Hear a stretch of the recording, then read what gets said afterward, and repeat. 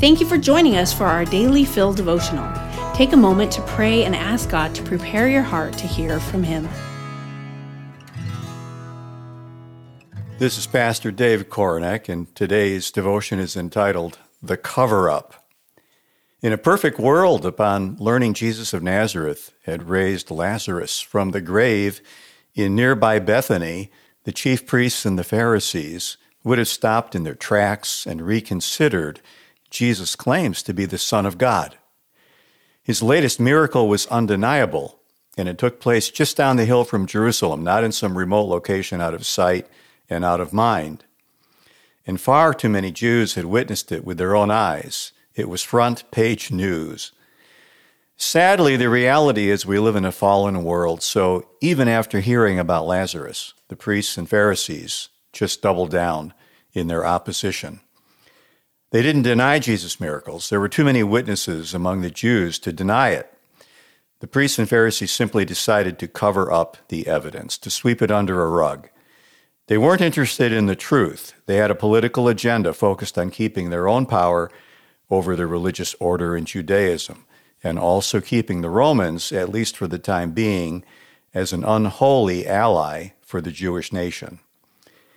As ugly as their behavior seems, it shouldn't surprise us. We know there are examples throughout history of those in power constructing false narratives that will keep them in power.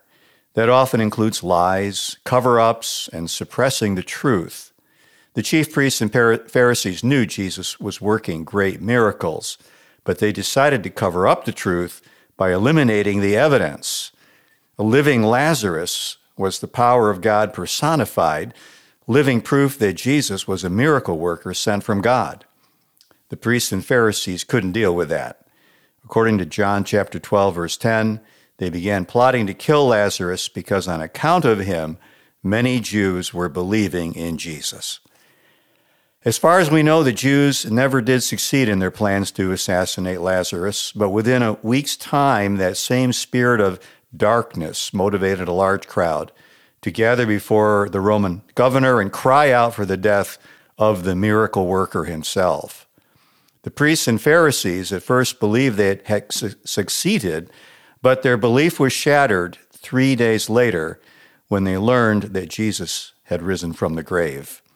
One great lesson from this story is that truth will surface in the end.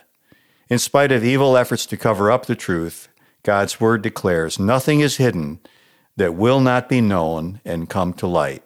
Luke chapter 8, verse 17. This has been Pastor Dave. I hope that you are blessed today and that you will be a blessing.